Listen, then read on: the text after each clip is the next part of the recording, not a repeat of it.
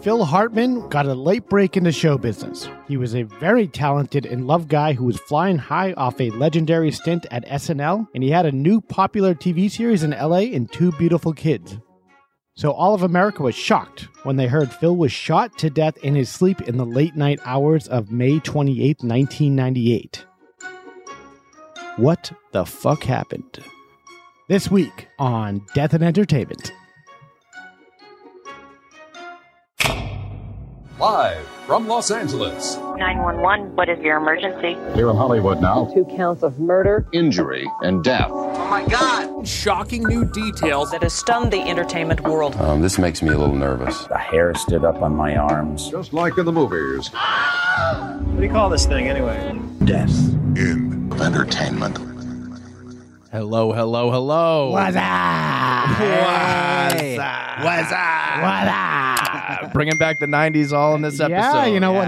That's when it was hitting in 1998 when all this went down. It was. Big Super Bowl ad. It was the worst moment. The worst. Yeah, I think that's why the terrorists decided to do September 11th. Yeah. Because they replaced the damn Budweiser frogs with those guys. And then I think Woodstock 99 was the cherry on top, and then they green light. Yeah. Oh, welcome back to another Death and Entertainment, everyone. My name is Kyle Plouffe. My name is Mark Mulcairn. And I'm Alejandro Dowling. You might remember me from such driver's ed films as Alice's Adventures Through the Windshield Glass. Wait, what? wait a second. I'm totally blindsided. I'm not. This is great. What is going on here? That's a Troy McClure. Oh! Troy McClure. Hi, I'm Troy McClure. Yeah. That was great. You did such a spot-on voice of that. I should have gotten it. What was I thinking? Yeah.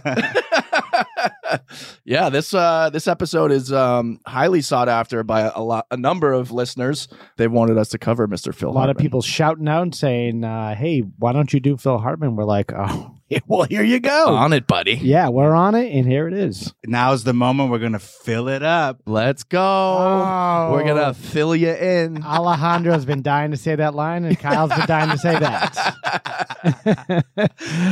We're going to fill you guys up today. Huh? Yeah, we're going to fill you in with what happened in May of 1998.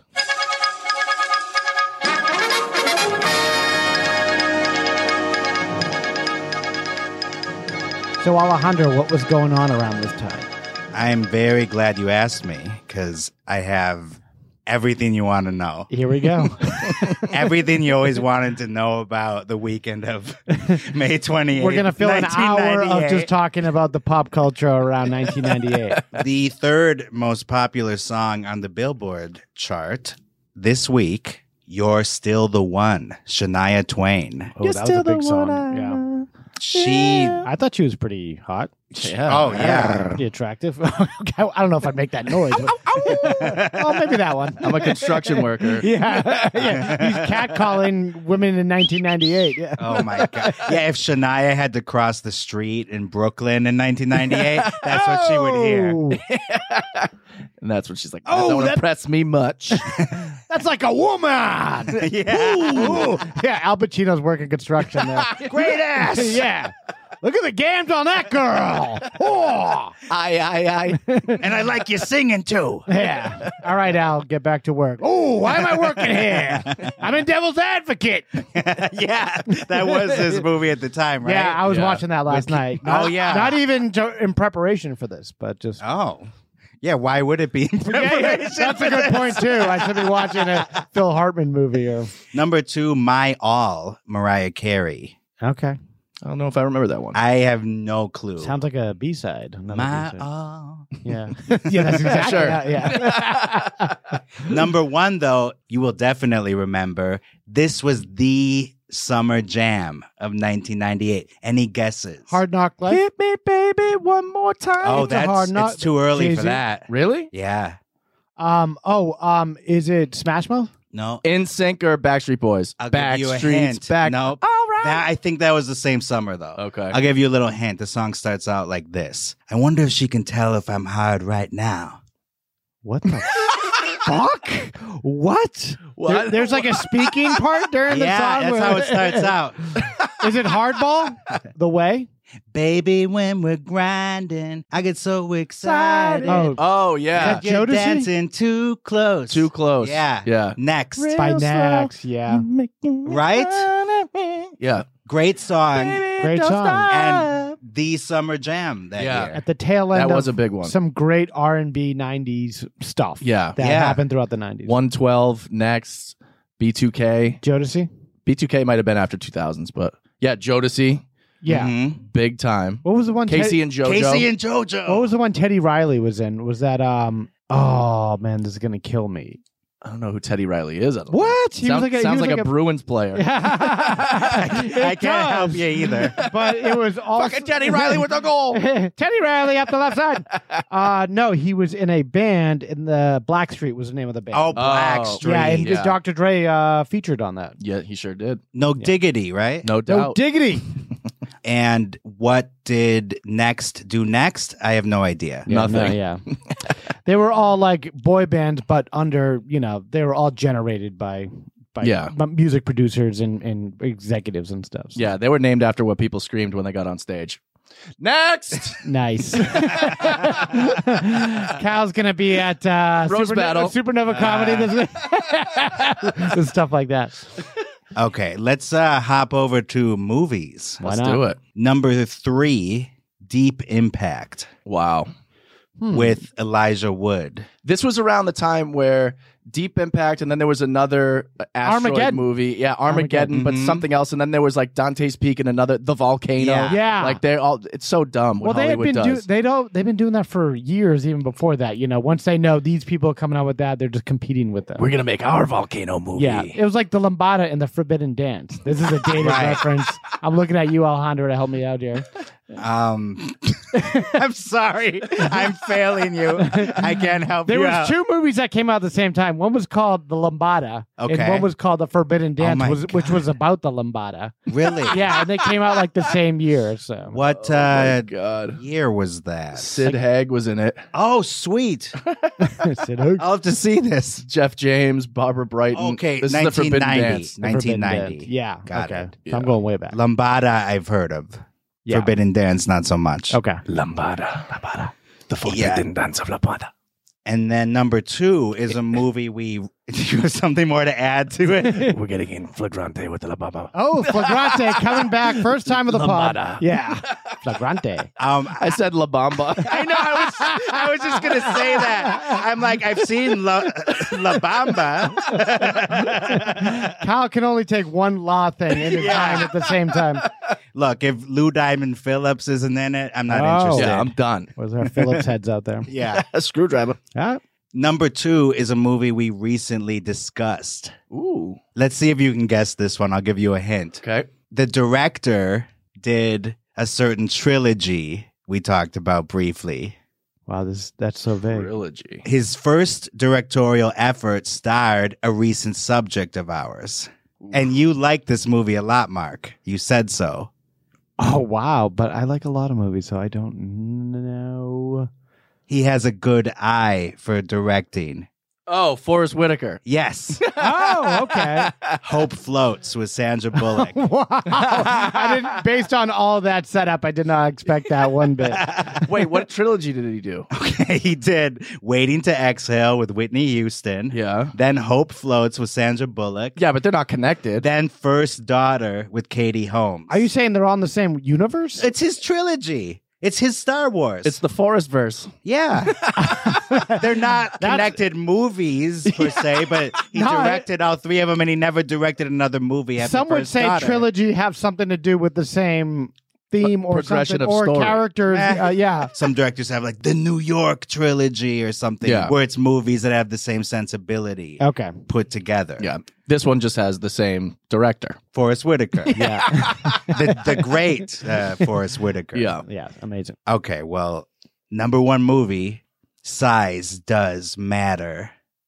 That was the big campaign that they were running. Godzilla? Since, yes. Oh my God. Awful movie. Yeah. For Awful. 6 months, they ran that campaign. Size Does Matter. Yeah. And the P. Diddy did the song. Oh, yeah, Come With Me. Come With Me, which Yep. is a, they stole a Led From Zeppelin. Led Zeppelin, yeah. And Jimmy Page was in the bad video for the He bad sure movie. was. Yeah. Yep. Yeah. Come What with a me. sellout. Dun-dun-dun-dun. Come With Me. Crap. And has one of our subjects as well, Matthew Broderick. Yeah. Oh, yeah, the main movie. character. We Yeah. did the Broad episode. Yep. Right. Very early on.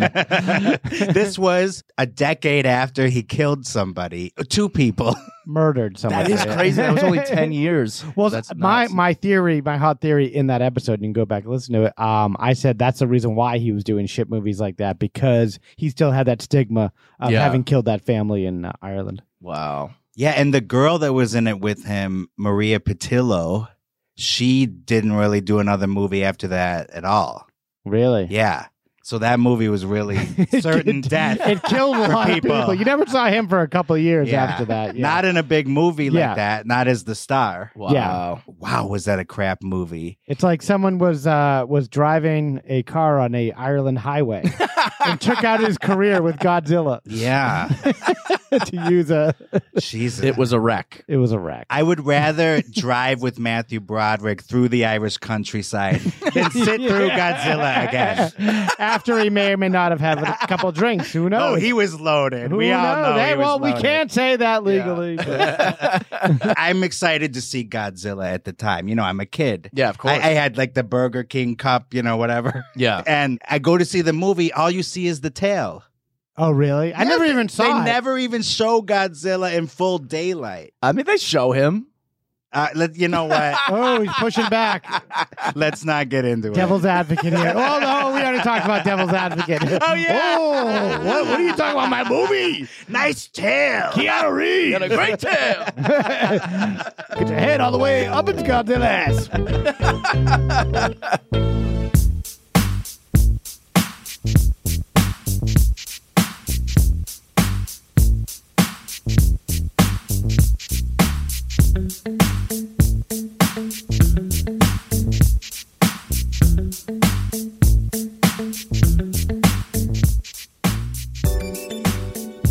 Okay, so Phil Hartman. Let's get down to it. The early life of Mr. Phil Hartman. Let's do it. Yeah. So Phil was born in Ontario, Canada, September 24th, 1948, in a small town called Brantford. Another Canadian. Another Canuck. Yeah. Actually, the same city Wayne Gretzky is from. Hello. He was born. Yeah. He was one of 8 kids. 8. 8. Wow, I didn't know that. Yeah, that's a big family. I guess he was a middle child, which made him like more apt to like want to Performative. perform and get attention and do all that stuff. Yeah, his family like moved around a lot. The Hartman family, they moved everywhere. They went from Canada to Lewiston, Maine, then Meriden, Connecticut, and then eventually settling in LA when he was about 10 years old. So they were Rolling Stones. Pretty much. I don't know what the dad did for a living, but it must have allowed them to move around a lot like that. Yeah. It looks like they slowly moved their way down towards California. It's an odd selection of cities to go. Like you're starting in Canada, then Lewiston, Maine, then Meriden, Connecticut, then like, oh, Los Angeles. Why not? Yeah, Such a big it's a jump. big jump. So his formative years, as you would call it, started in L.A. I guess he was a very popular kid, like right away. You know, usually if you go to a new school, like it destroys your entire life if you pop around like that. But I guess like he was just, I think that's when people like learn to be funny, when they move around a lot and they have to like Make friends fast. ingratiate themselves with new people all the time. Maybe that's what happened with him, but he was like very good on his toes. He was the class clown, like everyone loved him. Talk your way out of getting shoved into a locker. Yeah, pretty much like yeah. I'm sure there's always going to be bigger kids, and like you just got to get your way out of it. Yeah. One of his classmates in high school was actually Squeaky Fromme, who tried to assassinate Gerald Ford. And was a member of the Manson cult. Yeah. Charles Manson, I guess, asked her to kill Gerald Ford. Oh, it was per his request. I think it was a direct request. Manson, what the fuck did he want? Yeah. You know what I mean? Like, okay, let's get rid of Sharon Tate, then we'll get rid of Gerald Ford. That's such a random list. Yeah. Maybe one of the Beach Boys while we're at it. Well, they did take a shot at him, I guess. Yeah. She was not part of the Tate Bianca murders, though. No, I think she was like a fringe group. To be a fringe group of a fringe group. That's when you really, they don't even want to deal with you in the regular life like, home base of the Manson clan. But not only a classmate. I heard they were pretty good friends. Oh, I didn't even know that. Yeah. It didn't say that. Any of the That's what she claims. Oh, really? Yeah, that they were That her and close. Phil Hartman were like buds? Yeah, Really? really.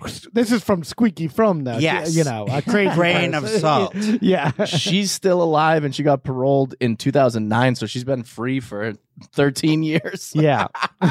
Shit. That's insane. Let's call her up. Let's get her on the pod. She got life imprisonment, served 34 years. Okay. Yeah. That's what you get when you attempt to kill presidents. President Gerald Ford. Well, yeah. Is that Gerald Ford? I don't know. Yeah, what I don't was remember, that? I don't No, remember that's his from voice. SNL when Tom Brokaw, they made fun of him, and Phil Hartman was on those seasons, I think. They literally would just say, President Gerald Ford, Oh, yeah, like, yeah. all the time.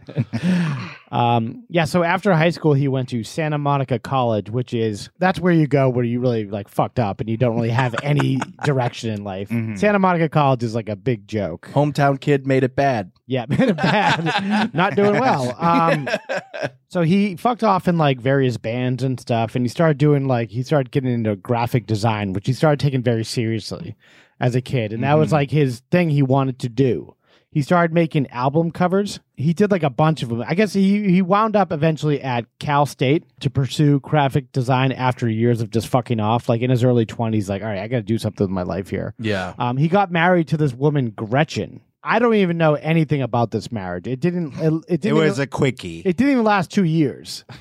Most of his marriages, Wow. no spoilers here, but don't last too long. He should have stuck with the first one. I guess so. Yeah. He would still be alive. I can't imagine a woman under 95 years old named Gretchen. Yeah.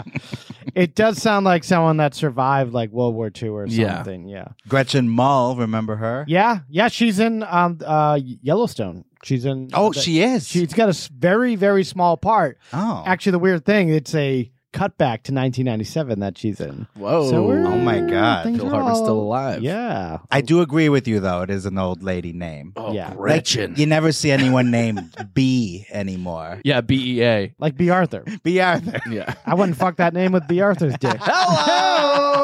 Real quickly, back to the graphic design thing. Yeah. Yeah, he did some major album covers. Well, yeah, I noted that here. He Horse with No Name from America. Yeah, he Oh, no did shit. for Yeah. Poco. I don't know if you know, but I guess that was big in the 70s. It's a very minimal drawing of a horse, and I recognize that it's a kind of iconic look. Yeah, he was talented. He did one actually for Crosby, Stills, and Nash. I think when they dropped Young. When Neil Young's like, yeah, someday I'm gonna take my music off of Spotify. You know? Yeah. So therefore I'm out of this band. But they actually the band dropped Phil Hartman because they didn't even give him credit for doing the album cover after he did it. Wow. He said he found it funny later that they refused to give him any credit for that, which is, good sense of humor. Just Yeah. kind of rolled off his back. Those weirdos. Crosby, Stills, and Nash. They're a bunch of weirdos anyway. Yeah. Yeah. So Phil's still fucking around. He's still doing some graphic design, obviously not getting paid a ton. In 1975, he decides he needed more creative output in his life and enrolled in his first class at the Groundlings in Los Angeles. World famous improv. Now the world famous, but this is like a year after it starts. Mhm. So it's like, Founding members there, yeah. yeah, the founding member, like it was founded, but it was like still new. So Yeah. like he just goes up on stage for like the first time. You could just jump up on stage there, I guess. That's crazy. As people just kind of, because he was in classes and they're like, yeah, this guy's good. So they just let him do stuff. And then very quickly he becomes a like regular player at the Groundlings, which if you try to do it now, you're like, Good luck. it's like $3,000 and 20 years later, maybe, you can talk to a member there. Right. You go bankrupt trying to get in one of the improv Yeah. troops nowadays. Yeah. They'll stop putting their cigarettes out on you. That's your only reward. Yeah. The pain kind of stops. I was shocked actually at Quentin Tarantino talking on Joe Rogan. I think last year said he had actually done all the classes at Groundlings, and he's like, and the Quentin Tarantino did? writing classes, yeah, like Oh, wow. sketch writing, like No when shit. he was younger, and he's like, he saw the painting on the wall that like it was kind of a scam, and like you had Yeah. to keep paying to get more and more into it. I never even took one class. Yeah, comedy Scientology. Keep moving up. Well, Yeah. yeah, it kind of is. I took the IO program in Chicago. Oh, you did? Okay. And it led to a brick wall. Yeah. Yeah, I did too. I took IO improv, and I think it's just a cheaper way to get the same result. Yeah. Yeah, I did UCB sketch and improv in New York. And did it also lead you to a brick wall? Pretty much. Okay. Yeah. And not even a wall you can perform in front of. Yeah, the theater's gone. Same with IO Chicago. Yeah. Good riddance. The house that Kyle did not build. Yeah. He almost destroyed it, Yeah, he actually. killed it, yeah. There should be a memorial there one day. Kyle Pluth took classes here once. I have a link. You sure A little do. thing about his early days at the Groundlings I wanted to play here. Phil Hartman discovered that there was this place just starting up. It was an improv troupe called the Groundlings. Hi, I'm Rhonda. This is my pit bull, Leroy. It's an improv comedy sketch group. They teach classes. I thought you told me you Julia Sweeney. I did it one time before good I met friend. Tyler. I mean, Jessica. Only twice. For an actor to take a Groundlings class, it's a great thing because you have to work without a script. Tim Stack. Nightstand. And they would grow into this improvisational juggernaut that schooled all kinds of famous folks, including Will Ferrell and Sherry O'Terry, And or milked SNL people folks. for millions of There's dollars. many varied careers that came out of the Groundlings. And people want to make money. Mostly you want to survive. You want to quit your job as a waiter. In 1975, I saw the Groundlings.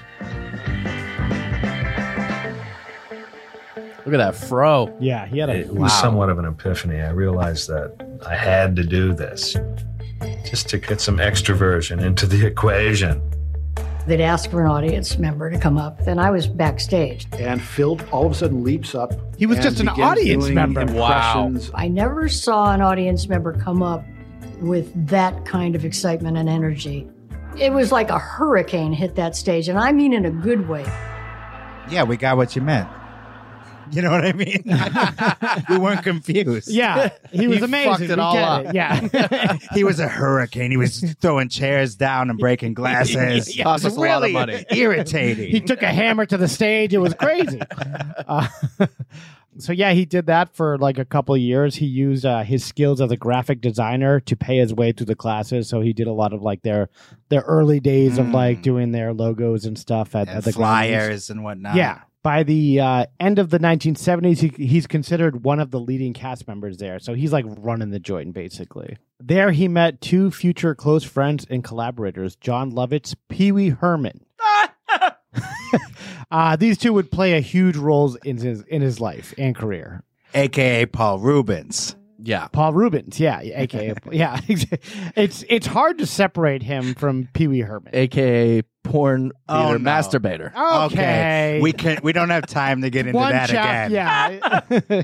We really don't. Then we'll talk about Jeffrey Jones. We don't have time for that tonight. Although we do always love to revisit the Yeah. Jeffrey Jones Absolutely. thing, but we'll save it. We'll save 9 it. times. Yeah, save it. That's how many times I fucked you. That's how many times I came to you in the airport bathroom. So his first TV appearance was actually The Dating Game, where he met a girl who would later stand him up for the date.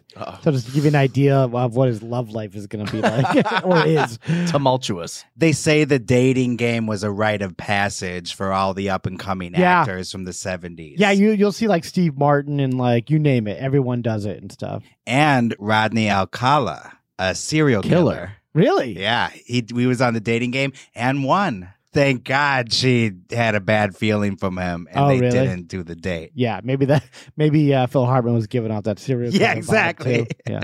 Yeah. So yeah, he started doing commercials like this one we have right Do you here. have ice hockey by Activision? Think you're ready for it? I'm ready! Switch to decaf, Phil. Yeah, he would bring just an intensity to any role. Uh-huh. He's nuts. Pee Wee actually got him on doing Pee Wee's Funhouse for a while. They started that on stage, and he brought up a character, Captain Carl. Oh, hell yeah. Yeah. This led to an HBO special, which was Phil's first time, I guess, on HBO. He was able to reprise his Captain Carl role.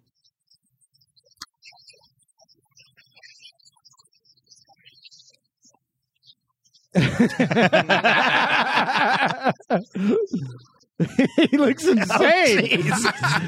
His huge eyebrows. He looks like an overcooked person that's lost his mind.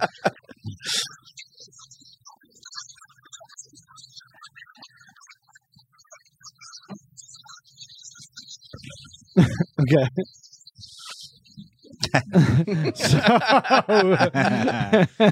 So those two were like close friends and like collaborators, obviously. Like I think they shared an equally completely insane idea of what comedy was. Going on in the 80s, he started getting a ton more like small movie and TV roles. Most notably, he was in Cheech and Chong's next movie in The Smurfs. Yeah, very strange Smurfs. stuff. Yeah. And then in 1982, he gets married to his second wife, real estate agent Lisa Strain. The two seemed very in love, and with Phil describing her as his soulmate. However, the marriage did not last long, and they divorced in 1985. She chalked it up to Phil's reclusive nature and infidelity. So Infidelity. Not only is he not like in the moment with her and like, you know, connecting and stuff, he's also like fucking around. Yeah, he was that Phil's kind fucking. of guy. Yeah. Well, not the fucking around part. Yeah. But This he guy would, fucks. I read he would close himself down emotionally. Yeah. I think that's a common thing for someone that talented and that like in their own head with their own characters. They just get totally lost in it. I could see like Jim Carrey being like that too. Yeah. Right. I think even Lauren Holly said that about him too. Like he would just, you know, do crazy faces in the mirror for like an hour. And you're like, okay, this is like, you know, this was fun at the beginning. Yeah, and he would stay in character as Andy Kaufman. Oh, Yeah. God. Before he even knew about the movie Man on the Moon. Yeah, no Yeah. shit. So yeah, this kind of led to, and there was no like bad blood. They Mutual. divorced amicably, and Yeah. they just kind of went on their own ways. By the mid 1980s, he's fresh off a divorce. He was starting to get frustrated over like the state of his career. He's still doing stuff like by any means. Like Oh, yeah. anyone I know, they'd be like, "Oh my god, this guy's doing movies and TV like crazy." And the commercials. In the commercials, yeah, you can make bank, and especially at this time, Oh, when yeah. there's only 3 networks, and you can make so much money off these fucking commercials and movies and stuff. But he wanted to be famous. He wanted to be recognized for his art, and he really wasn't. He was just kind of a bit player in a lot of shit. All his friends were surpassing him. Like Pee-wee was a superstar for his show. John Lovitz had just got hired by SNL. After their disastrous 10th season, the show was almost canceled. We've talked about this before with Charles Rocket and stuff. Yeah, that, just to remind you, that season, the one that you're talking about where John Lovitz joined first, that would have been 85, 86. That was the first season where Lorne Michaels returned. So that was the disastrous season with Robert Downey Jr. Yes, yeah, and I guess when he got there, they fired all those people. They fired Robert Downey Jr. Everyone basically except for Nora Dunn and John Lovitz. John Lovitz and Dennis Miller. Dennis Miller, you're right. And A. Whitney Brown. Why A. Whitney Brown? I don't know. That's what I was thinking. I thought of A. Whitney Brown he one didn't time. even do like the weekend update. He didn't, like that was Dennis You're Miller. a star, A. Whitney Brown. Yeah. I was thinking, like, what the hell ever happened to that one guy, A. Whitney Brown from the 80s? He's not even verified on Twitter, but he's on Twitter. Oh, is he? And like people like his stuff. I see it once in a while. I'm like, because he was on the original Daily Show too. Remember? Yes. that? Yep. A little bit. Yeah. That's how I first knew him, I think. But why keep I him? don't know. Maybe Dennis Miller liked him. Yeah. Hey, babe, I like that guy. Hey, Yeah, babe, they didn't fire me. let's build a show around Dennis Miller for some reason. Like the Great Wall of China, babe. I'm like Baryshnikov on like Sunday night dinner here. Insert obscure film or literary reference. I did like the Dennis Miller show, the one on I HBO. do find him pretty funny. Yeah. When he's at his best, right? When he's at his best. When he's, you know. and he's not going right great- wing and just kind of Exactly. like, you know, hey, the liberals are fucking up my ass, babe. You know, just talking about that shit. When Norm Macdonald was just calling David Spade gay. That Oh, was, like, on the one of show, funniest yeah. clips ever. Oh, Like, yeah. they went on the show together to promote nothing. Talking about nothing, and all of a sudden he's just like, yeah, just like this guy likes to suck guys' cocks. Hey, guys, sucking cock over here. And David Spade's like, okay, why'd I come here? His fever dreams. He would just fucking lambaste David Spade. David Spade came on his Netflix show like before Norm died. Yeah. And David Spade's like, what am I doing here? You're supposed to be nice to the guest. And if you want to really laugh, look up the Dennis Miller radio show. Yeah. and all of Norm Macdonald's appearances on it in the 2000s. Funny stuff. Hilarious. Oh, he would man. call into that show and do the most, you can imagine the most irreverent bits. And I remember actually, you might have shown me one of them, and then he's like, "Yeah, comedian." He just bombed with like a few other things, and he's like, "All right, comedian Norm Macdonald." He's like, "I don't even know if I could say that anymore." He acknowledges his own bomb. That's what you got to do when you're that level. And then Dennis Miller's like, "Hey, Norm, what do you think about this To Catch a Predator thing?" And then Norm's like, I don't know. It's weird because I was about to talk about it. Oh, yeah. Brought it up and introduced it, and now I'm kind of feel weird about it. Yeah, he hated like the procedural stuff like Comics Unleashed where like, hey, so I hear you're getting old. the setups you'd give for comedians and stuff. Byron Allen. Yeah, Byron Allen. Yeah. I've heard you've been on a plane. You couldn't be more leashed. Yeah, so good. Just not even trying that hard to bring up the topic that the jumping point for the joke. Yeah, I actually got to talk to Norm about Byron Allen because I worked for Byron Allen for 1.5 seasons of this show, and I was like, "Thank you so much for talking shit about that guy." Yeah. And he goes, "Oh, Byron Allen." He goes, "That man's a genius." And I go, "Is he really though?" And he goes, "Nah." I like how quickly he'll just turn on a dime on his own opinion. Yeah. Rest in peace, Norm Macdonald. Yes. Different episode. Yes. Doing sometime. So Phil in the mid 80s here, all his friends are crushing it. And Phil's like, what about me? I'm good. I'm super talented. Everyone sees it down here at the Groundlings. Everyone's coming to these shows. Mm-hmm. I'm doing great at these live performances. What's the problem? Lorne Michaels actually comes down to the Groundlings to watch a show where everyone in the cast, including John Lovitz, assumed he was there to see Phil Hartman. So they thought like, Lorne Michaels is here. They're here to see Phil because he's so great. Yeah. And he didn't even consider Phil Hartman. That's insane. At all. He had no interest in him and hired John Lovitz instead. And it could have been an age thing because Phil's, pushing like 35 at this point. And I've heard other people talk about, SNL with Lorne. He doesn't want anyone over 30. That's crazy. He doesn't. Wow. Like this guy I know who's like he was a Second City improviser, sketch writer and stuff. He's now like a showrunner on Netflix and stuff. Like, he's doing well. Mm-hmm. He had this live show just crush at Second City, and Lorne Michaels was there. And he goes, that was very good. How old are you? And he's like 36. He's like, oh, that's too bad. Oh, my God. Fuck off, Lorne. Yeah, seriously. A fucking ageist. I didn't realize Phil Hartman's 9 years older than John Lovitz. That's crazy. Yeah. Yeah, he was, you're going to get into it, but Yeah, he was like kind of like the older Well, the figure thing with that cast. Yeah. The thing about him, I think Fred Armisen's kind of similar too in that they just did a bunch of stuff and they found comedy eventually. Yeah. They wanted to be rock stars, they wanted to be artists and stuff. And then they, things didn't work out and they're like, I guess I'll settle on comedy. Yeah. And by that time they're just a little bit older. Yeah. And then it's tougher to get indoors and stuff, when you're doing that. Artie Lang had a story about getting a meeting with Lorne. And Lorne brought him into the office. He had done Mad TV already. And then Lorne just says, no, I'm not going to put you on Saturday Night Live. Why would you bring someone down for that? Yeah, exactly. Like, this could have been a phone call. Yeah. Could have been a text. Artie's like, okay. Well, I'd like to hear Lorne's side of that because it could have been Artie, there was puke on his fucking chest or something. Yeah, Like, doing coke on his desk. Yeah, he had a rum and coke in his hand or something. Yeah, true. So yeah, Phil wasn't jealous, but he was worried he was running out of time to have a breakthrough at the age of 36. At this time, he actually considered retiring from comedy and going back to graphic design full time. God. Yeah. That's horrific. Yeah. Doing Poco covers for the rest of his life. But he liked that. free. He liked the isolation of that. It's so weird that a comedian that engages with that many people also likes to be an isolated person who just works on graphic design. Yeah. I mean, I can relate to that a little bit. First of all, we're both hugely successful. Yeah. And then also, I have a lot of different things I'm interested in. Sometimes I like to just sit down for hours and edit or do a design, on something. But it's not what you want to do exclusively, no. So around this time also, Pee-wee gets a huge movie deal with Warner Brothers. And then he chooses Phil to help him write the movie. Mm-hmm. Oh, I didn't know that. Yeah. Wow. So Pee-wee's Big Adventure was co-written by Phil Hartman. That's amazing. Mm-hmm. Yeah.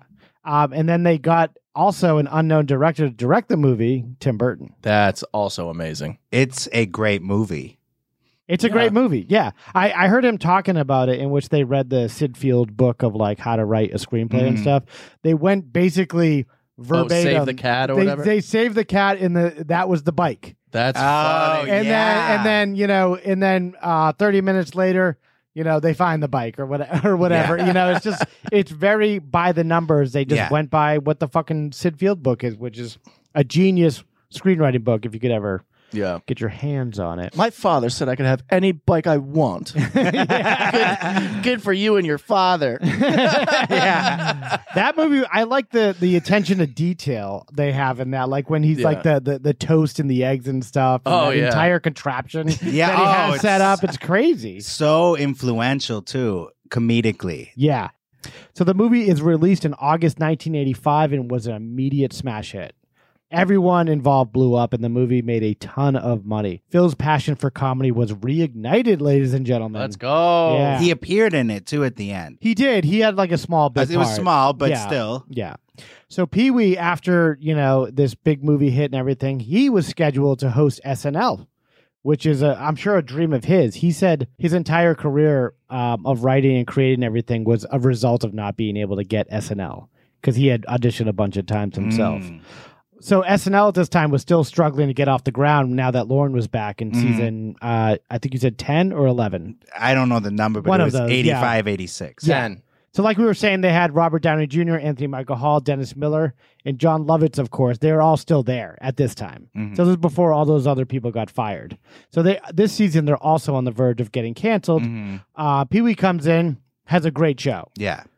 He demanded, though, he bring in his own writers to actually help him craft this show of his.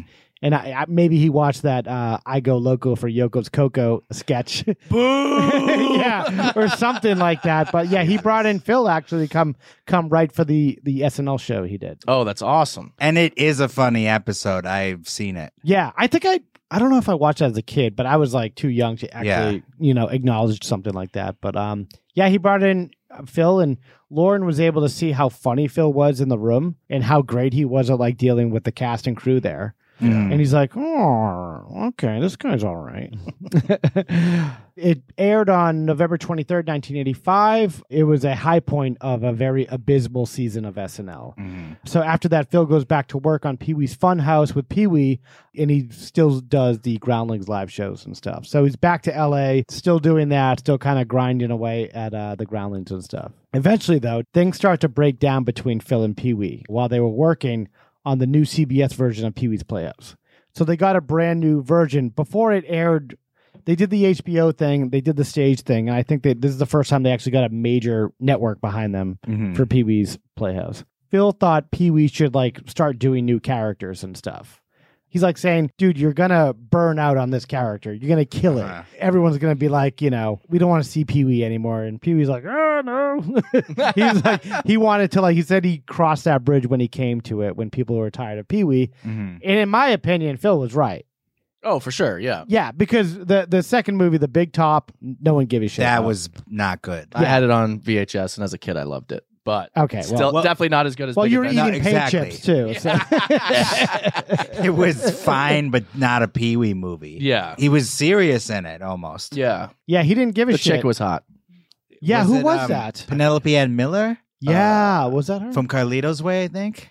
Oh, fuck. Oh, no, Valerie Golino. Golino. Penelope Ann Miller's in it, too. But you're talking about the girl from Hot Shots. Oh, she was Yes. she was something in the 90s. I loved Hot Shots Part Duh the most. Yeah. There's some scenes in there, let's just put it that way. Yeah, that dude. were very exciting as a kid. Yes.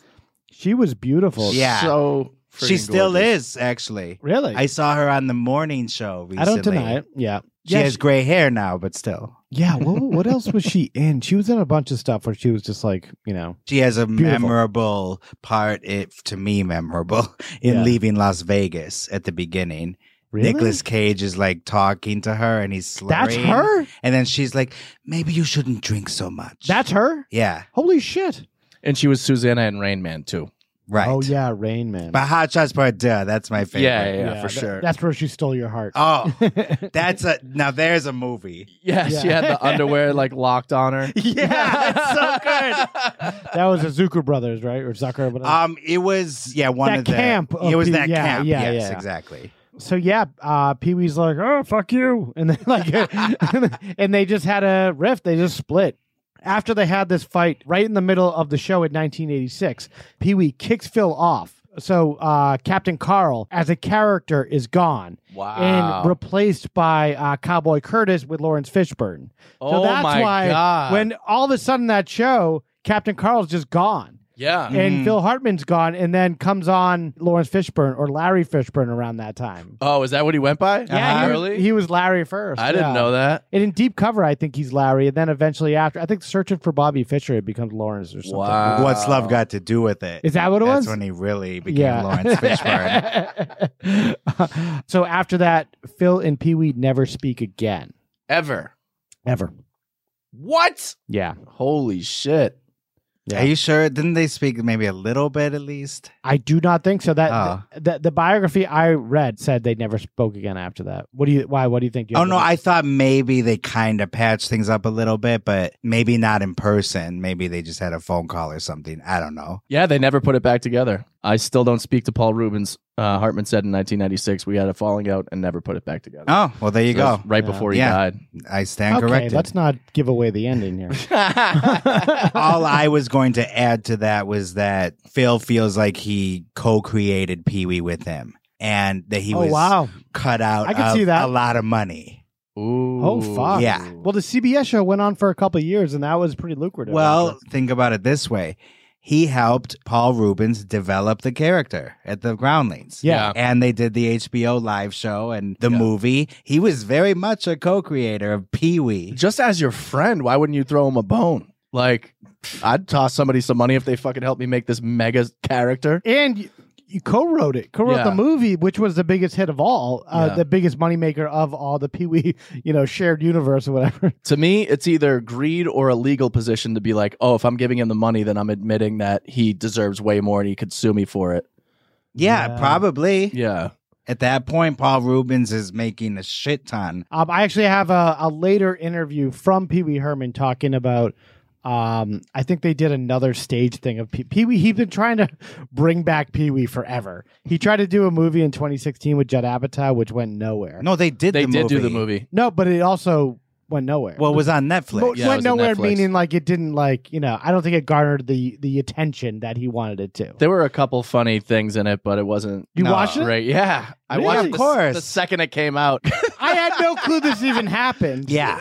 Because there it was was more important things going on in 2016. We were under siege democratically by Donald Trump. I honestly think you would love it because it's about a townie that doesn't want to leave home at all, and there's a travel agent in town, and the travel agent's like, Pee-wee, don't you ever wonder what it's like outside the border of this town? And he just goes, no. Maybe I will watch it. But it followed years of rumors of Pee-wee movies and specials. So, yeah, it was like a curiosity when it finally dropped. Yeah. And they did in 2009 is when they did a revival on Broadway. Oh, they did? For Okay. Pee-wee, Yeah, so... And that was successful, I believe. So this, he's talking about that and referencing the Phil Hartman Captain Carl. No, the Captain Carl part was... Which was originated by Phil Hartman, was changed to Cowboy Curtis.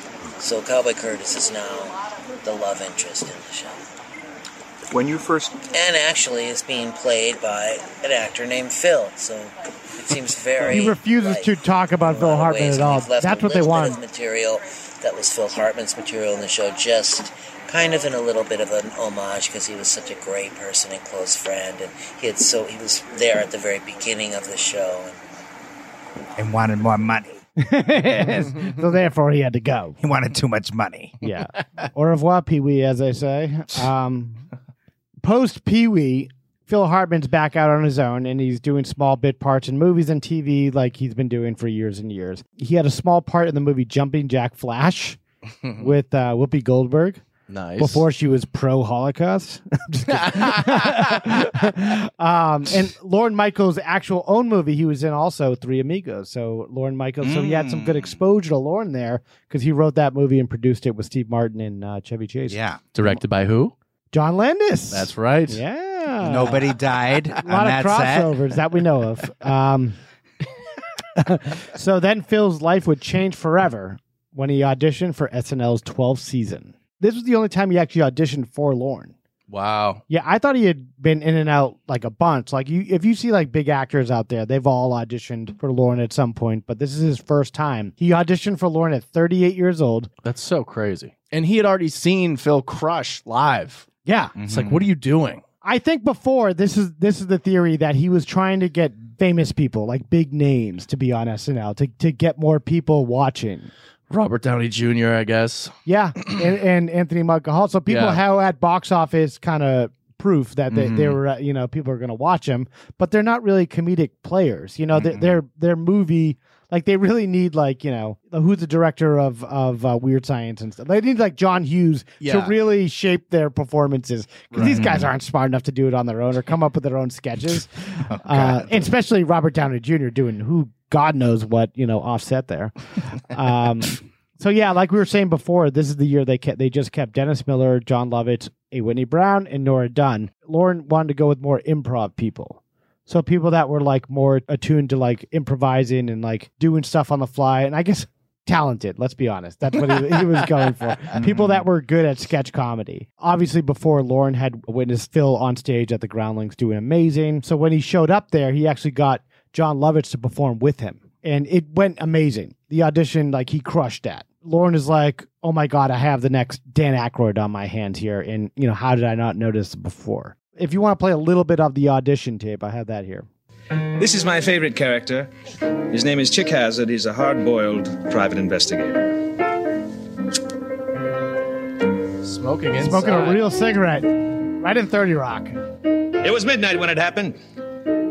I was parked in front of Four Fingers of Bourbon at the Swanee Club on La Brea Avenue. Most ex-flyboys were making babies and buying refrigerators. After my POW experience, I'd rekindled a relationship with two old pals, Jack Daniels and Jim Beam. Okay, you're was hired. rapidly going down the porcelain convenience. I could barely afford cigarettes, whiskey, and food. Looked like the food was going to have to go. On that particular night, I was dancing cheek to cheek with a tabletop. I lifted my head, and she walked in. She was the kind of blue-eyed blonde that Hitler based his racial theories upon. Statuesque, like Lady Liberty. But I figured I'd be the one left holding the torch. Okay. Yes. Sounds like he's describing his future wife there. Yeah, I know. No kidding, right? Yeah. He crushed it. He just did an amazing job. And Lawrence, like... when Lorne says, he thinks he found the next Dan Aykroyd, I'm like, let's be honest, it's a little bit better than Dan Aykroyd. 100%. Yeah. I think that's a shot at Phil Hartman. But Dan Aykroyd did have... no pun intended. He had a better film presence, I think, Dan Aykroyd. You're right. Yeah, maybe. It's a different skill. That's true. Yeah. I always felt that Phil Hartman never translated very well on the big screen. To film? Yeah. Yeah. Yeah. He really... There's not a... We'll get into that, but that's just my opinion. Yeah, I don't know. I think he could have. I think they could have found something for him eventually. And I think he was kind of pivoting in that direction when something happened. But we're not we're not there yet. When Too Close came out. So Phil comes on right away. He's like crushing it with these awesome characters. Does a great Sinatra. He does a great Bill Clinton. Hilarious. He does a great Reagan. He does everyone amazing. Let's remember, this is still the Reagan administration. Yeah. He's there for 8 fucking years. Phil Hartman's there. Wow. I thought it was only like a couple years. It took me a minute to like realize a lot. Yeah. It was a long time. And he put his own spin on each one. Yeah. Because, a lot of people did Reagan. And then we all remember the Clinton. Yeah, his Bill Clinton was awesome. God. I have do we want to do another video here? Yeah. Okay, well, we'll do the Bill Clinton one. And The then McDonald's clip? Yeah. The best skit ever. This is my favorite one. And I didn't know anything about politics. I didn't know much about Bill Clinton until I saw this. All right, that's a quarter pounder with cheese. I like how they start at the counter when the main character's not even there yet. Yeah. I love when SNL did that. All right, boys. Let's stop in here for a second. I'm a little parched from the jog. Oh, sir, we've only been jogging for 3 blocks. Besides, Mrs. Clinton asked us not to let you into any more fast food places. Well, I just want to mingle with the American people, talk with some real folks, maybe get a Diet Coke or something. All right, fine. But please, don't tell Mrs. Clinton. Jim, let me tell you something. There's going to be a whole bunch of things we don't tell Mrs. Clinton. Fast food is the least of our worries. That is the classic line. Yeah. Hey, how you doing? Nice to meet you. How are you? Oh, that's an adorable baby. What's your name, sweetheart? Her name is Shakira. Shakira. That means African princess, doesn't it? Oh, why, yes. Well, she certainly is beautiful enough to be a princess. Say, you gonna finish these fries? The best. Yeah, like he goes on to like describe major political issues in the world by eating people's burgers and stuff and like, just taking it off their plates. Brilliant satire, right? But as a kid, I see it. I'm young. I just thought it was hilarious on its with own. him eating the food. Yeah. And he's just such a natural, even just as a character, any character. It doesn't even have to be Bill Clinton. He's just great at like kind of like doing whatever he's doing. Yeah. Iconic. Yeah. And his Ed McMahon, I still say that phrase all the time. Yes, you are correct, sir. You son of Johnny. Yeah. When he plays Ed McMahon, but he had like a fro? Arsenio fro. Yeah. Carcinio, yeah. When Carson was trying to compete with Arsenio Hall.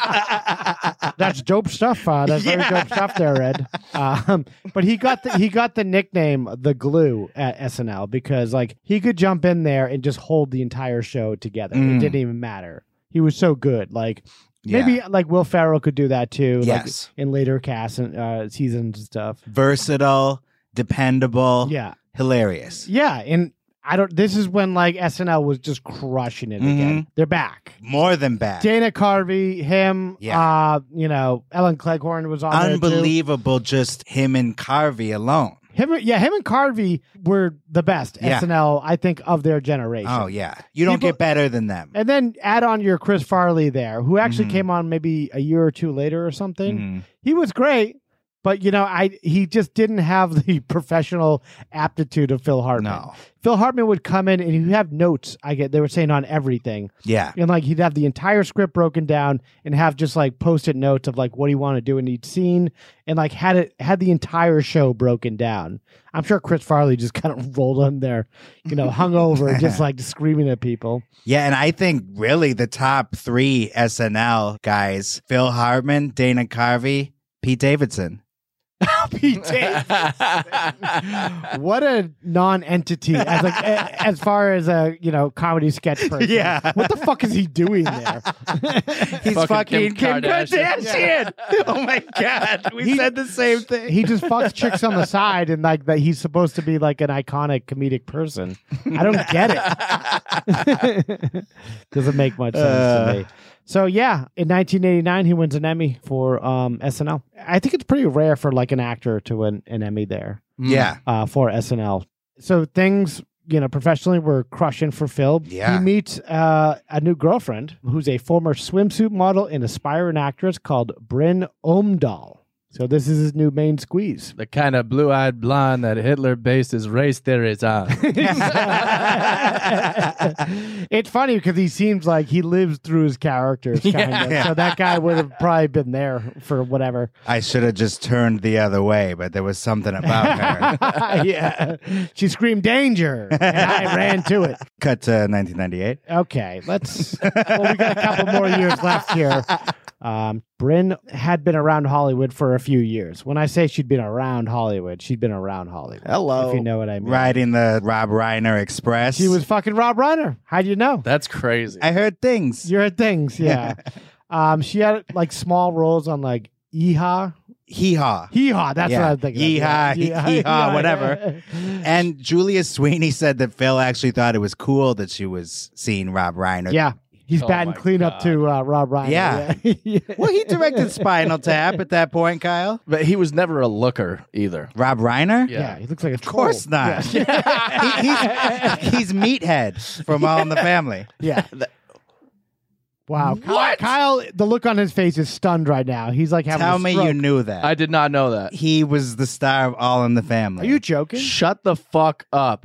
No, I did not know that. Wow. They don't look at all similar. Yes, they one do. has hair and one is and there's fatter. Yeah. Yeah. That's what happened. Yeah, he's like tall and skinny. Age happens. Yeah, I guess. Well, this is after Bryn too, so maybe Right. she changes a person. And let's not forget that Rob Reiner was married to fucking Penny Marshall. I know, yeah. He's had some problems. Could you imagine? Never mind. I'm not even going there.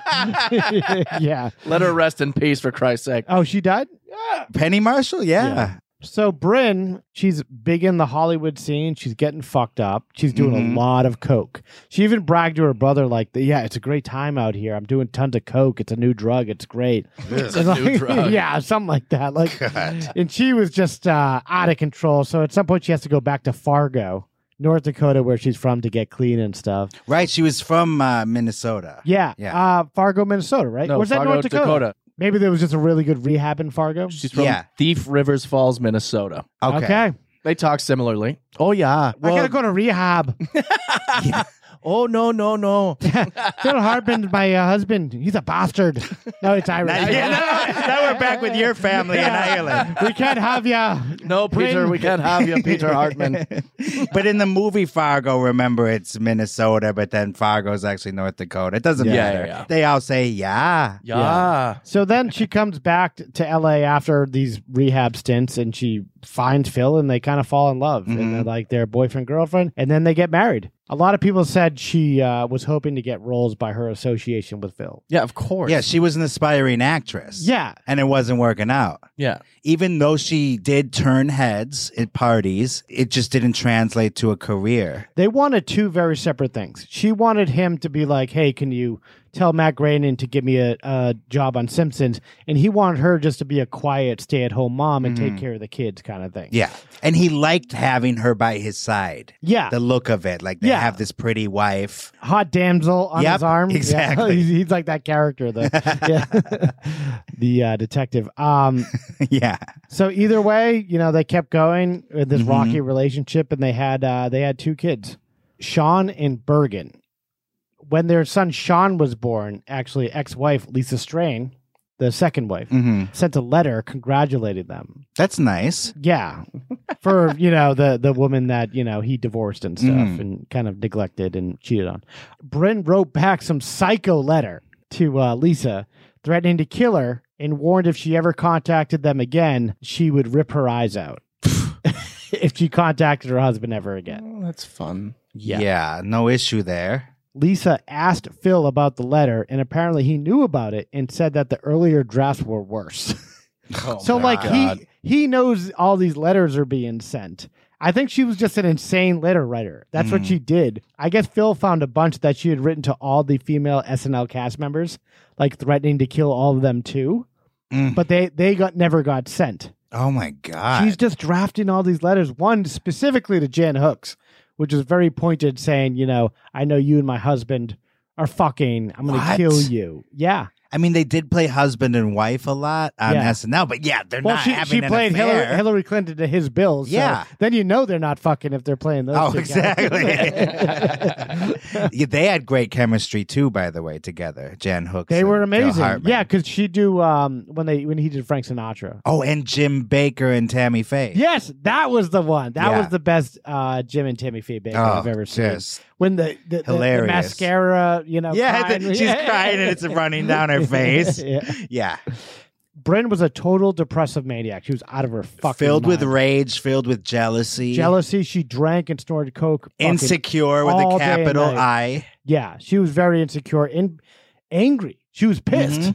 See, I always had trouble believing that the glue, right? Phil Hartman, he seemed like such a level-headed guy from afar. Like, what do I know about him? But that he would be with this person, that he would say that about the letter. Like, wouldn't that be like a huge red flag? Like, Bryn, you cannot write these letters, much less send them.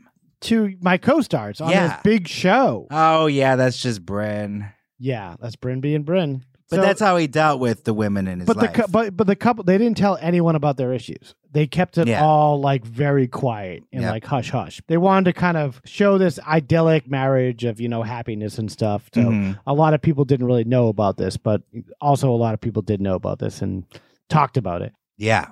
They'd argue and he would just kind of pretend to sleep. Yeah, well, he would just shut it out. He would go to sleep and like around nighttime, she would really start amping it up. Yeah. She would start getting hammered to the point that she's over the edge of just drunk and coked up and out of her mind. And she would just start losing her shit. And he's like, I'm going to go to bed. Yeah, that's how he dealt with it. Like, you go do that over there and I'm going to go to sleep now. Yeah. Because I'm the breadwinner and I have to get up and go to work and you're going to take care of the house and the kids. Oh, man, she must have loved that. Yeah.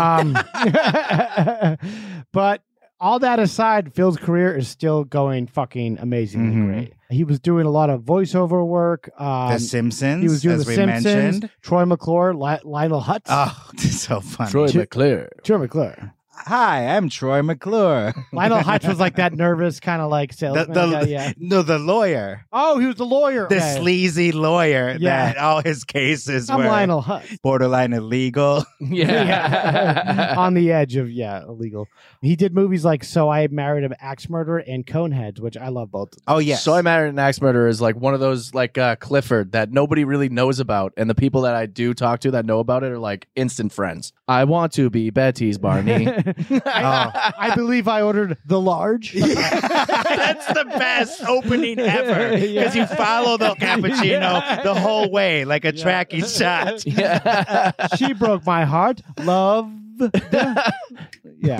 Like that the whole premise of that coffee shop is absurd. Yeah. You just get up there and just, do your spoken word poetry. Yeah, and Phil Hartman played the Alcatraz. ranger that was doing the tour guide stuff at Alcatraz. Yeah. Oh yeah, that's right. And he says, "My name's John Johnson, but everyone here calls me Vicky." Hilarious. Really underrated movie. Yeah. A lot of great little parts. And it's where Shrek's voice originated in that movie. That's true. Yeah, the dad. Yeah, not many people know Doing that. this- well, Heat. Mike Myers. Dad Doing was the that- Scottish, was kind yeah. of based off Mike Myers' dad. Yeah. Mm-hmm. Go cry your head on your big pillow. Yeah, they keep making fun of his head, the size of his head. Heat. It's the size of a melon. And Anthony LaPaglia. LaPaglia, yeah, who's also Australian. Right. But in that, he's playing like kind of an Italian San Francisco in. Yeah. Anyway, he plays a lot. He's a very talented guy. The movie has a certain feel, like a time and place. Yeah. So 1993. Yeah. Nancy Travis went to my high school, Framingham High. Shut up. Yeah, she did. I love Nancy Travis. Yeah. Framingham. And you know who else is hilarious in the movie? Amanda Plummer. Yeah. Yeah. Yeah, she's Great part. crazy in When that. she offers to make him breakfast. Yeah. She's like, I'll make it fresh squeezed orange juice, silver dollar pancakes. And then it cuts to her pouring cereal. Okay. Sorry I didn't have all the other stuff. Heat pants now. She broke my heart. After all this, in 1994, Phil decides to leave SNL after 8 years. He leaves on his own. Wow. Not fired, I don't think. You wouldn't Larry, I fire. went out on top. Yeah. Tell us, Phil, did you decide to leave on your own? Did you get fired? The reason why I say that is because Sandler and Farley were fired around this time. I didn't even fucking know they were fired. The That's next so year. stupid. A year later. Yeah, a year They later. did one more season. Yeah, that's true. That's true. Around this time. This was yeah. 93, 94 was Phil's last season. 94, 93, 94. Okay. And 94, 95 was the infamous, considered one of the Well, worst there was seasons. one bad article written about SNL and it's like, and Lauren's like, I'm going to clean house. Like, what are you talking about? Yeah. He was sort of right, though, because the next season is when he brought on Will Ferrell and Sherry O'Terry, Molly Shannon. And Adam McKay is the head writer. Yeah, so it was like a solid transition. Yeah. But still, it's crazy to think of Adam Sandler, Chris Farley, Yeah. They were such big stars and so popular. Yeah. So he he has news radio set up, and he has a house guest with Sinbad coming out. So he's got some big movies coming out. I did like that as a kid too. Yeah, well, it might prove your point. Maybe he doesn't really translate that well to the yeah, big okay. screen. That's exactly what I mean. When he had a big role in a movie, it just didn't translate. Yeah. Because in House Guest, it's mildly amusing, but it's Sinbad. It's Sinbad's show. Phil Hartman is just, the straight man. Yeah. So, it's not great. He's a utility player. A couple other things about that movie. Jeffrey Jones co-stars in it. Oh, fuck. And, it was directed by Randall Miller, who later went to jail for the death on his movie Midnight Rider. Oh, fuck. Yeah. Which is going to be a later episode. Yep. Yeah. So, yeah, either way, Phil's career is on a upward trajectory still after he's left SNL. Meanwhile, Bryn's career, his wife, is going fucking nowhere. She goes on audition after audition. She even got plastic surgery to look younger to start getting better roles. Yeah. Oh, yeah. You can see it on her face. She was getting a lot of plastic surgery. That's true. She didn't look natural. No. But who did? So she was getting angry and angrier and pissed off about Valerie Golino. Valerie Golino, yeah. She still looks great, but gray hair. Yeah, natural. So, yeah. So she's getting kind of like perturbed that Phil's still doing well and her career is going nowhere. So she hasn't been able to kind of latch on the back of his kind of train and like do well, which was her theory getting into this marriage, that she was going to start landing roles because he's such a prolific actor and stuff. And I told that story on the postmortem for Alec Baldwin. Okay. Where during the opening credits of SNL, when they announced Phil Hartman, he's facing a blonde at a table. Yeah. And then he smiles at the camera. You can see her earring moving. Because it was Bryn sitting there, and you see the back of her head, and her earring is moving because she kept wanting to show her face on camera, and the director kept saying, no, turn around. Yeah. Like, we just want Phil. So she's desperately trying to exactly. fight it and get on there. Yeah, it's moving because she kept trying to turn around. Yeah. And they finally managed to capture a shot where she didn't ruin it. That must have been a nightmare by turning around. for the PA or whoever was working on that. And think about when it premiered. She's watching it on TV, seeing that she's completely cut out of the opening. Yeah. That's her only appearance on SNL, that earring moving. Oh, she probably tried to get on so many other times, though. Throughout the 8 years. All the time she was trying to. Yeah. And he was trying to make her happen. Yeah. In some ways. Because he brought her on the Howard Stern interview show. Oh, did on he? E. Not the later E show, but he did like a long form interview show around like 92. And he brought her on to make her kind of a personality. Oh, wow. God. Yeah. And Howard asked her about, did you meet any of Phil's ex-wives? And she's like, the first one on the phone, and the second one I didn't even want to meet. That must have been Lisa. Yeah, it was. Oh, yeah, she talked to Gretchen. No one even knows who Gretchen, but she was able to talk to. And I looked up her IMDb. Her only 2 movie credits are North. She played a waitress with Elijah Wood. Elijah Wood, yeah, and directed by Rob Reiner. Oh, he got her in there. And then Third Rock from the Sun. Mary. Imagine coming out here and for 20 years and that's all you have to show for it, and dating Rob Reiner and doing a bunch of blow. It's sad. With Andy Dick. Well, we'll get to Andy Dick. Suck your cock. I'll suck your... Yay, Brand, let me suck your cock. Like, wait, what? Andy, I'm a woman.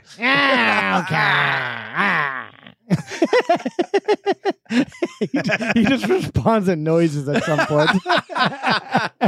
Yeah. So anyway, after they get back to LA, after being in New York for 8 years, she decides to go into rehab again. Okay. So at Phil's persistence, she goes back into rehab because she's really acting up and acting crazy. And after that, she starts showing some signs of improvement. She starts doing better. Didn't last long.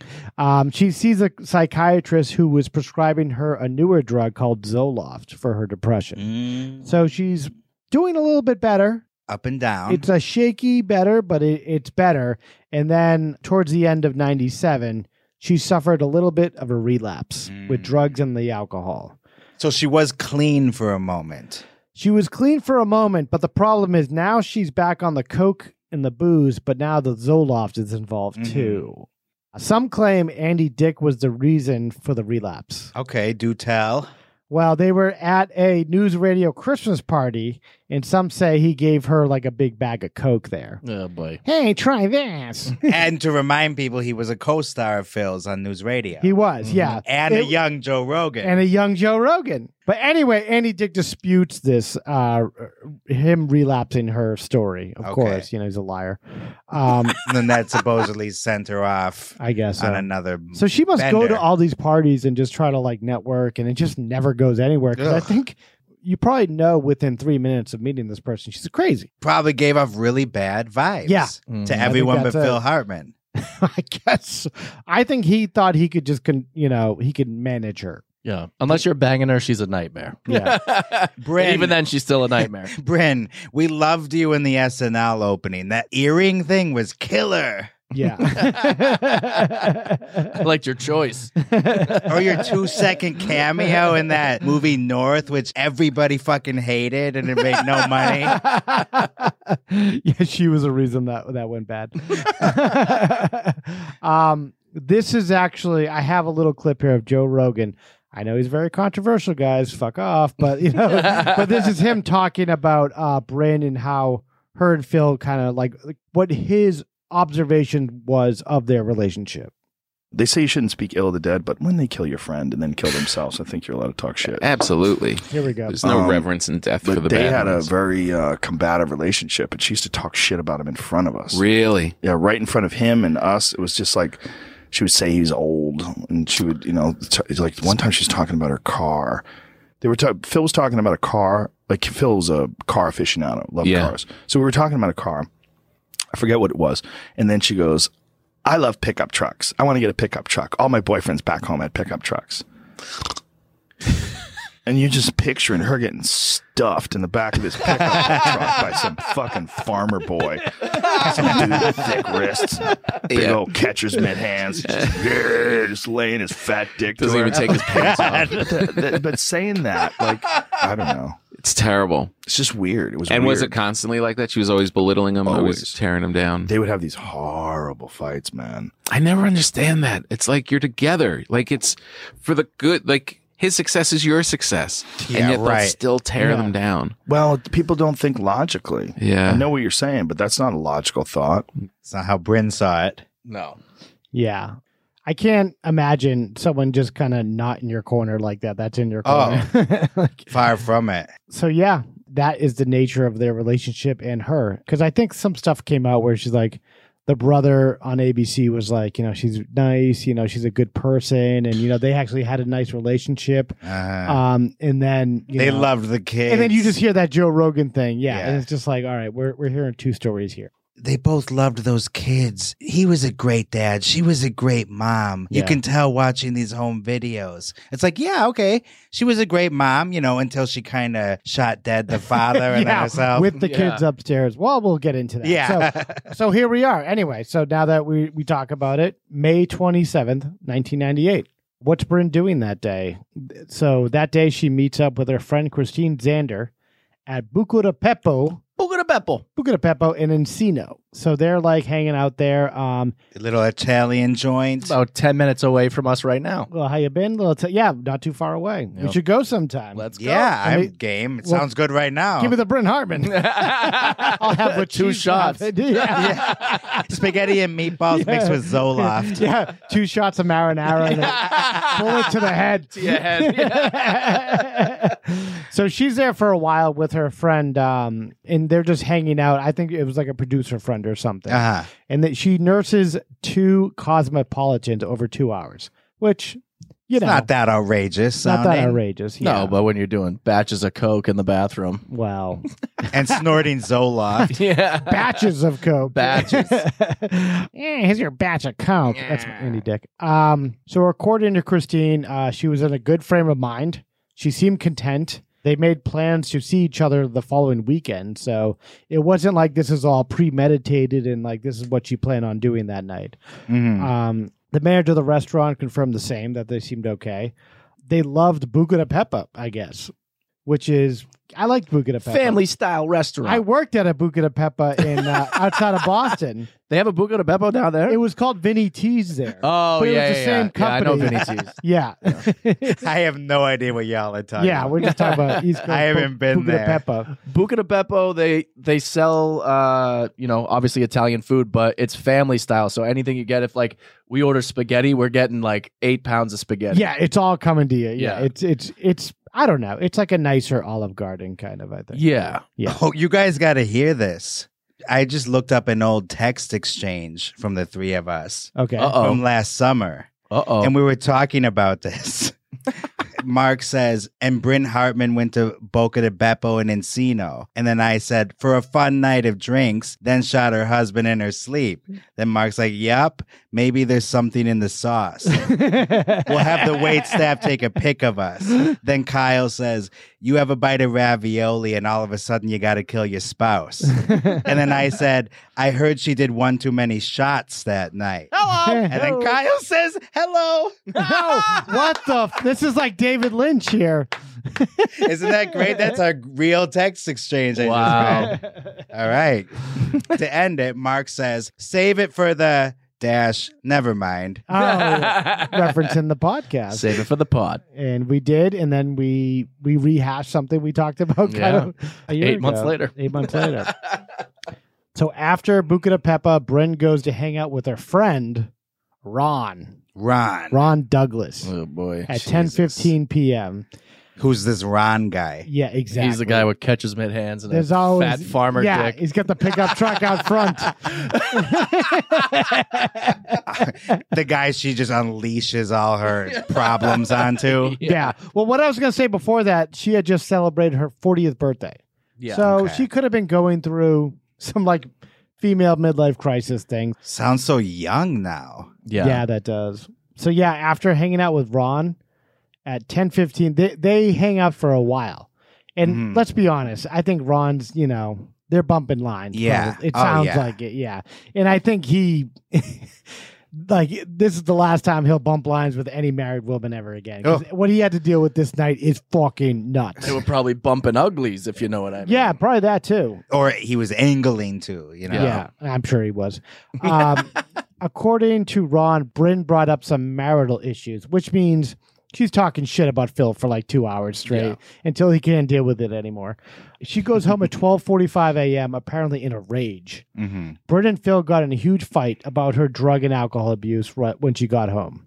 So he's like, oh, God, I got to deal with this now. Because she like gets going in the middle of the night. It's been stated by Phil's former attorney that Phil gave Bryn an ultimatum.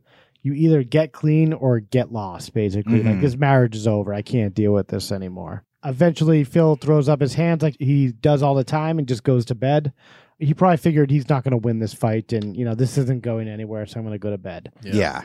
She stays up and keeps doing coke and drinking, which is smart. Wants to keep it going. Yeah, she wants to keep this fun night going. Of course. Why wouldn't you? Eventually, I guess something inside her just snaps. She totally just loses it and goes to like another dimension of insanity. She walks over to the gun safe. So she must have been conscious enough to actually type in the gun safe code and be able to open it. Yeah. Okay, so it had a code. It was locked It had up. a code. It was a safe. Just make sure the kids can't get it, all Yeah. that stuff. She grabs a .38 pistol. She goes into the bedroom and she shoots 3 times into Phil. One hit him in the chest, the second in the neck, and the third shot into his head. He died instantly at the age of 49. So he doesn't even know what happened. No. He was just sleeping. No. Maybe, I wonder if he turned like after the first shot and then that got him like in the front of the head, or I don't know. Yeah, he didn't wake up. No, and I wonder if he was pretending to sleep too after the argument, or was he sleeping? He must have been sleeping. Maybe he was taking a pill to kind of put him down. Because it was like, 2, 3 in the morning or something at this point.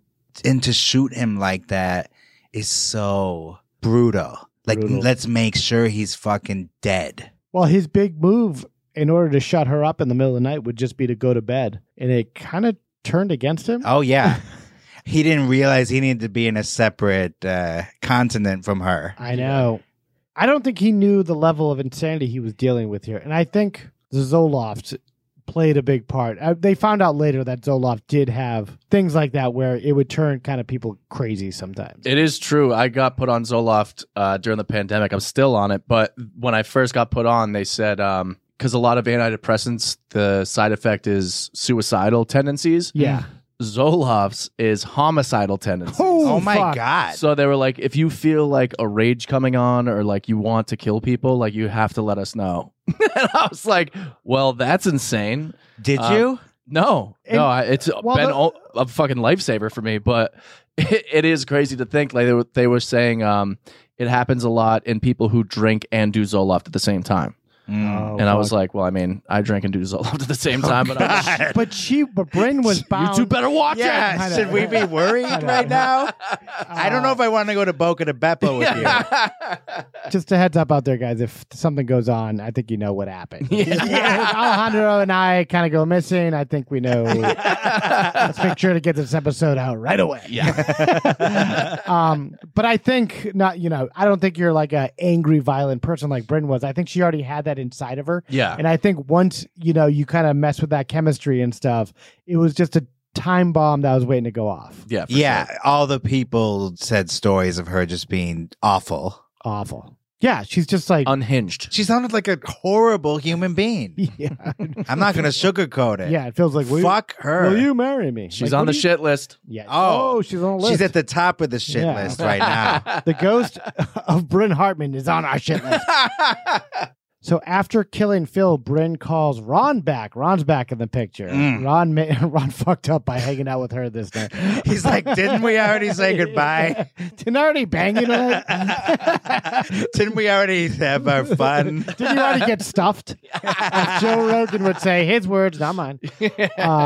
So she calls him at like 3:15 a.m. and asks him to come over. She claims that Phil wasn't there and left a note saying that he was out for a bit, but he'd be back. Like, okay, 3 o'clock in the morning. This doesn't add up. Ron told her to take an aspirin and go to bed. I think she needs a lot more than an aspirin. Yeah. Yeah. 20 minutes later, she's banging on Ron's door. Oh, she went to Ron. I think Ron lived kind of close by. Okay. Yeah. See, I never knew that she left the house after that. Ron recalls getting out of bed and opening the door to find Bryn looking like a zombie and muttering, "I killed Phil," over and over. And she said, I don't know why. She was totally drunk, high on coke, fucked up out of her mind, obviously. Wow. Ron still didn't believe she did it. Who knows why, but... Okay, I believe you. Just stay away from me. You said it, Bryn. I believe you. Yeah, where's the gun? So Bryn takes Ron back to her house and and Ron wants to check on Phil just to make sure everything's okay, and he goes upstairs to find him dead. So Ron had to see... Still dead. Wow. And, The poor grisly Ron, scene. No, I know. I actually did mean it sympathetically towards Ron. That must have been Ron. so horrible, though, to stumble on that. So Ron calls 911 and notices that Bryn locked herself in the master bedroom while he's calling 911. Wow. Police come on the scene at 6 a.m. and immediately head upstairs to get the kids out of the house. So the master bedroom's on the first floor. Kids are up on the second floor. Oh, wow. Cops go to get the kids and bring them out of the house to kind of neutralize that aspect of it, I guess. And they try to get Bryn out of the master bedroom, which is locked, but she's not leaving. At this time, Sean is 9 and Bergen is 6. I guess the kids thought they heard the bullet shots. They heard the bullet shots. They heard the shots. The gunshots. The gunshots. As they're called. Yeah, the kids heard the gunshots, and then they thought it was just door slamming. Yeah, because that was probably happening a lot, too. Oh, yeah. They probably grew exactly. up with these parents that were fighting all the time. Yeah. As soon as they get the kids out, one last shot rang out behind them, and it was behind the master bedroom door. And it was Bryn committing suicide directly next to Phil's body. I thought she did it immediately. I had no idea Ron was involved and he was the one that called the police. I thought it was like she killed him, freaked out, killed herself. I had no idea the police were there and all this was happening, in such a crazy manner. Yeah. What's going through her head in that bathroom, before I'm she never did getting it. away with this. Yeah. I don't think she was thinking. And then all of a sudden it must have kind of like hit her like right away. Just like, oh my God, I just killed someone. And then I'm going to prison for the rest of my life. And I don't want to do that. Yeah. Right away, the police broke down the master bedroom door and rushed inside to find Bryn laying next to Phil on the bed with a self-inflicted gunshot wound to her head. Oh, she was in the room that he was in. Yeah. So she was probably staring at him being like, fuck. Yeah. I think it was all kind of coming to her like very slowly. Wow. Yeah. So Phil Hartman. There was a ton of heartbroken comedians out there, like his past collaborators who were just utterly destroyed by Phil's death. Simpsons dedicated the episode Bart the Mother to Phil's memory. It was the last Simpsons that Phil was in as Troy McClure. Yeah. And they retired his characters. Yeah, that was nice of them to do, but that would be crazy if they kept them on. Yeah, it'd be pretty depressing. Hi, I'm Troy McClure. Yeah, exactly. Like a poo. Yeah. I remember being like really freaked out around this time because I was probably 12 years old, but I remember SNL was like one of the only things I was allowed to watch that was like kind of adult in nature. So I knew Phil Hartman, I knew Chris Farley. They both died within 6 months of each other. Yeah. And I remember being like totally freaked out over that. And then hearing this, Phil Hartman got murdered. Like, what? I remember that too. I remember getting home from school and I couldn't believe what I was seeing. It was weird. Like, wait, Phil Hartman was murdered by his wife? Yeah, like this super funny guy that everybody liked. Why would anybody ever be mad at this guy? Exactly. It didn't make any, because his on-screen persona was that of just kind of like, hey, I'm this guy, and I'm like very, free-spirited and things are okay. And just like, there's always a Bryn involved as the culprit. But isn't there? Yeah. Frank Sinatra died shortly before that too. Yeah, you're right. So he was dominating the headlines. Yeah.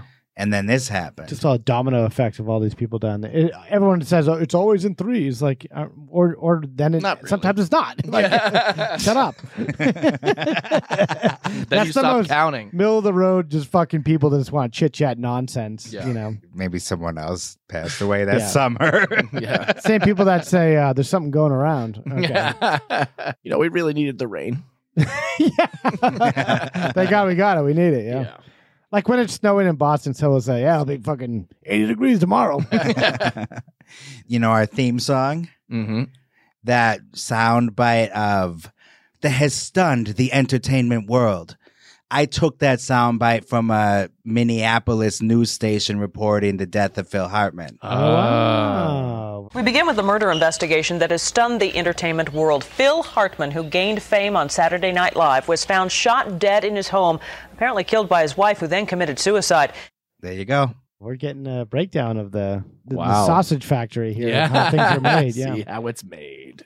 So both Phil and Bryn were cremated, and their ashes were spread across the Santa Catalina Islands. Wow. So we're going back to the Catalina baby. Islands. Let's go. Yeah, he loved Catalina. Yeah, he loved it. He would be out on his boat all the time. He was just a very distant person with his family. He would go off and do his own stuff with his old buddies and stuff. And he would bring his kids sometime, but I think that was one of Bryn's, maybe legitimate gripes, was that he was off on his own doing this stuff all the time. Sure. He was an outdoorsman, kind of. Yeah. But come on, get it together, Bryn. No, I know.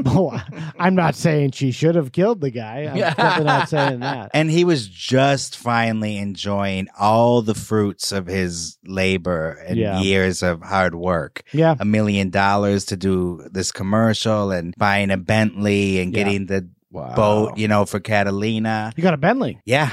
Wow. Good for him. Yeah, good for him. He got to enjoy it for about 5 minutes. A hot second. Ain't it a bitch? So the kids Sean and Bergen were sent to live with Phil's brother and then sent to live with Bryn's sister as a result of a will. I don't know what was going on there, but I guess the sister hopefully wasn't as bad as Bryn. Let's hope. They were raised under different names to avoid any media spotlight. But daughter Bergen thanked Lorne Michaels actually on air during a memorial for Phil in 2015. Wow. So and she went to the 40th. Yeah. Bergen did go there. Yeah. So ABC did a special on this actually 2019 on the murder of Phil Hartman. There's a little snippet I wanted to play from the brother Greg. It's my opinion here. I want you guys to hear it, that he's trying to lay the blame on Phil a little bit. After I heard Bryn had shot Phil and then heard Bryn had shot herself, I think everyone was in shock in the family and cannot imagine why she would do that. And now for the first time in a new ABC News special, details of the couple's relationship from Greg Omdahl, Bryn Hartman's brother. I would say Bryn confided in me quite a bit. I know she was upset with Phil on one, maybe two occasions where he would be doing a part, The Simpsons or News Radio. He had mentioned to Bryn that, maybe I can get you a part. And when he'd come home, she'd say, well, did you talk to him about, getting me a part? And he'd say, oh, I forgot. And she'd be upset about that. And an inside look at the Hartman family before tragedy struck in home video. Hello. By all external appearances, they look like a very, very happy couple and family. But yeah, okay. Yeah, sorry, Bryn. They're looking for somebody with talent. Yeah. Oh! They wanted an actor for that role. Sorry. Yeah, they wanted someone with good credits, and not the only credit was banging Meathead. Yeah. What an ass. That is so dumb. Oh, the brother? Yeah. Yeah. That guy, I think. Well, no, her. Oh. Yeah, or both of them. Yeah. The Omdahls. Yeah. Yeah. Shit-kicking Hicks from Minnesota. With oven mitt hands. Oven mitt hands.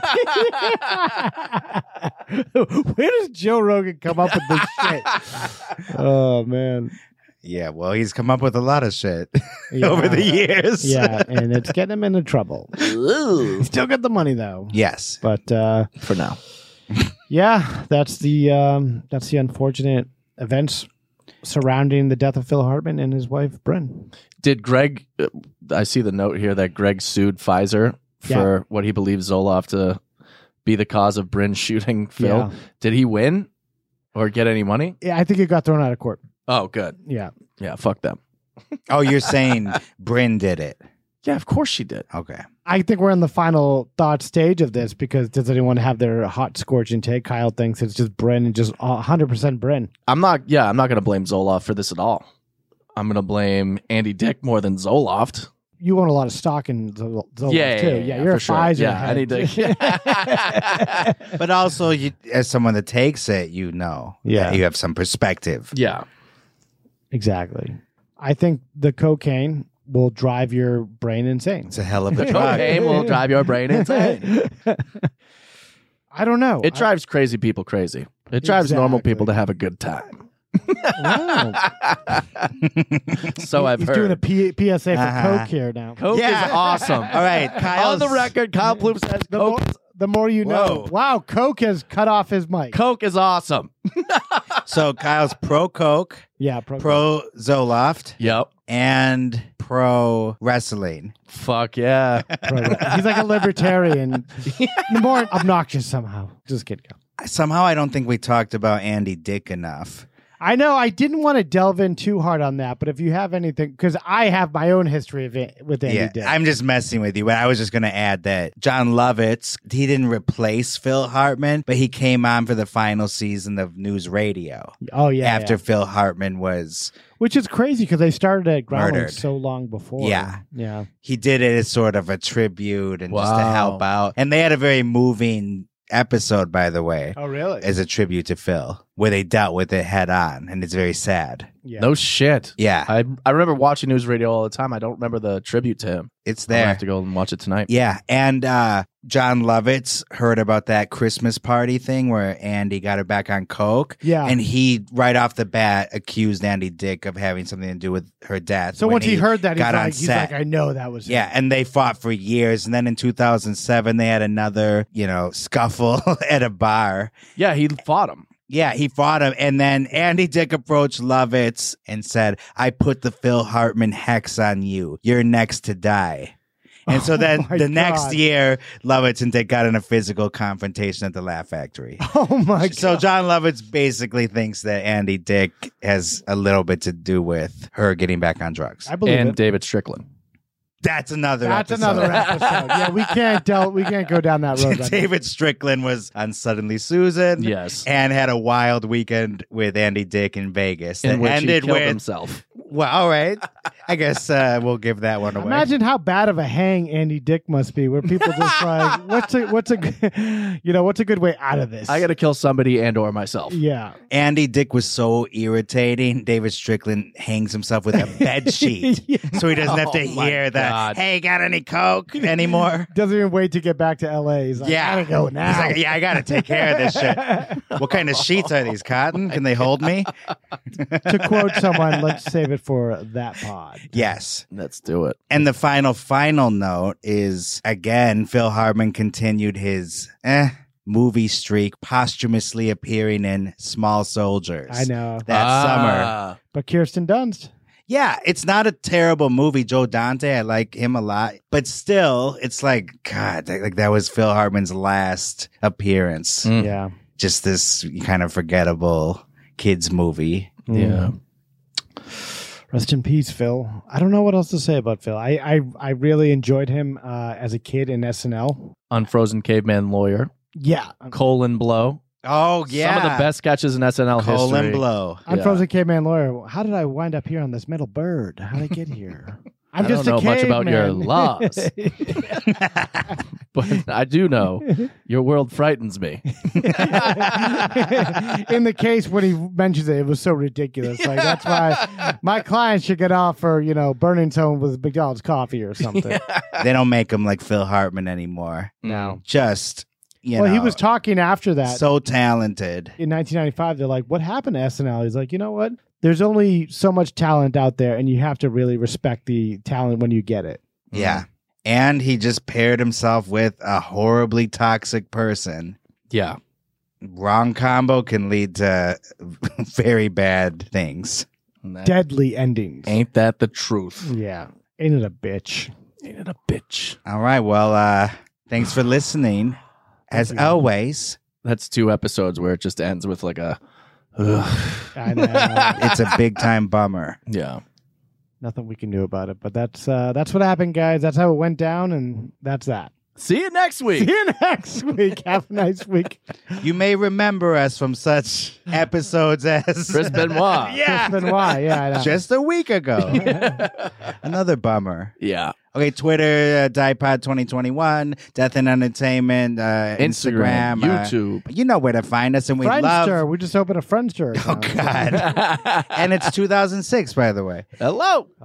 But yeah, we love when you comment and tell your friends about us. And did you want to give a shout out to who recommended you? This? Ryan Stone, our avid listener out there. Thank you very much for the suggestion. Yes, and I hope we delivered for you, and I hope you enjoyed everything. And he is a very talented singer-songwriter in Los Angeles here. Hey. He's also a sommelier. Mm. He's a real wine head, if you know what I mean. So this is a big shout out to him, and thanks for listening, and thank you for suggesting. Anyone else has any suggestions, feel free to DM us or send us an email at deathandentertainment@gmail.com. Thanks, Ryan. And we'll see you next week. Bye, guys. Bye. You have just heard a true Hollywood murder mystery. I have never seen anything like this before. The movies, Broadway, music, television, all of it. A place that manufactures nightmares. Okay, everybody, that's a wrap. Good night.